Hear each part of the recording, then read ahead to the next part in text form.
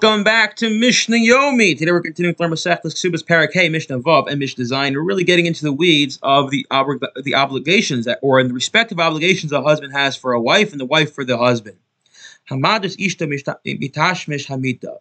again, a husband has to sustain his wife, support her, give her clothing, and also he has to have relations with her. Let's say a man says to his wife that I'm taking a neder, hana, a vow not to have relations with you. Now, just a side point, a vow only works when it's not going against the Torah. But if it's going against the Torah, then it doesn't take effect. So here he doesn't say I'm forbidden to you, but rather he says the pleasure of you, your intimacy is forbidden to me. So that it's not on him, but it's on her. So if a man does that, it lasts for 2 weeks, and at which point afterwards you can't go beyond that. It only goes 1 week. Okay, only goes 1 week. If it exceeds that, so we'll see in the next Mishnah, she could demand a divorce and collect her ksuba. Okay, fine. So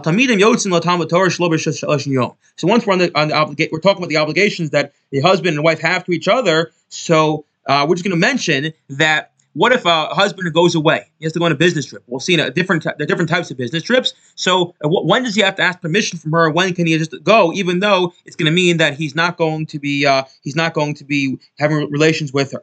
So students can go out to learn Torah without the wife's permission for up to 30 days, even though they can't fulfill their obligation during that period. Laborers can go out to work without the wife's permission for 1 week at a time. Again, the assumption is this is normal, and therefore you don't need to ask permission. How often must a husband be intimate with his wife? So when the Torah requires and mentions that there is this obligation, those who are idle, they don't work, so every day. Laborers who work locally, come home every night, are obligated twice a week. Donkey drivers who travel for several days at a time, once a week. Camel drivers who go for a longer period of time, again, they're using camels, they go to distant places once every 30 days. Sailors every 6 months. These are the words of Rabbi Eliezer. Again, it's all about when you get married. So what is the expectation? Okay, it happens to be that if you get married with one job and then you shift to another job, so then you have to reevaluate. But we're not going to get into the details of that now. But all I'll say is that if a man is married to a woman, and let's say they have a more frequent obligation, and he wants to then become a Torah scholar, we allow him to become a Torah scholar, even though it means they may be together less often because of the importance of Talmud Torah. Next, says our Mishnah, let's say a woman rebels against her husband, she refused to have relations with him. Again, it's in the Kesubos, so post-Lom Kesubos Shivas Dinarim, B'Shabbos.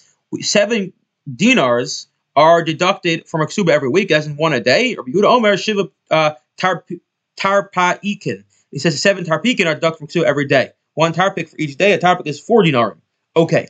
Amasu poches, and how much do you deduct? Until when? Until you deduct the entire amount of ksubas. It could be 200, or if there's 7, even more. Rabbi Yossi says no, you keep deducting forever. Why? Because if once you create a debt, well, let's say one day she wakes up and finds out her very wealthy relative passed away and she's the sole inheritor. Well, now that she owes money to her husband, he can collect from there. Similar thing happens if a husband rebels against his wife and refuses to have relations with her. He adds 3 dinars are added to ksuba every week. It's a half a dinner for each day. Yehuda Omer shlosh tar beginning. Yehuda says no, it's 3 tar pikas every day. I wish you all a wonderful day.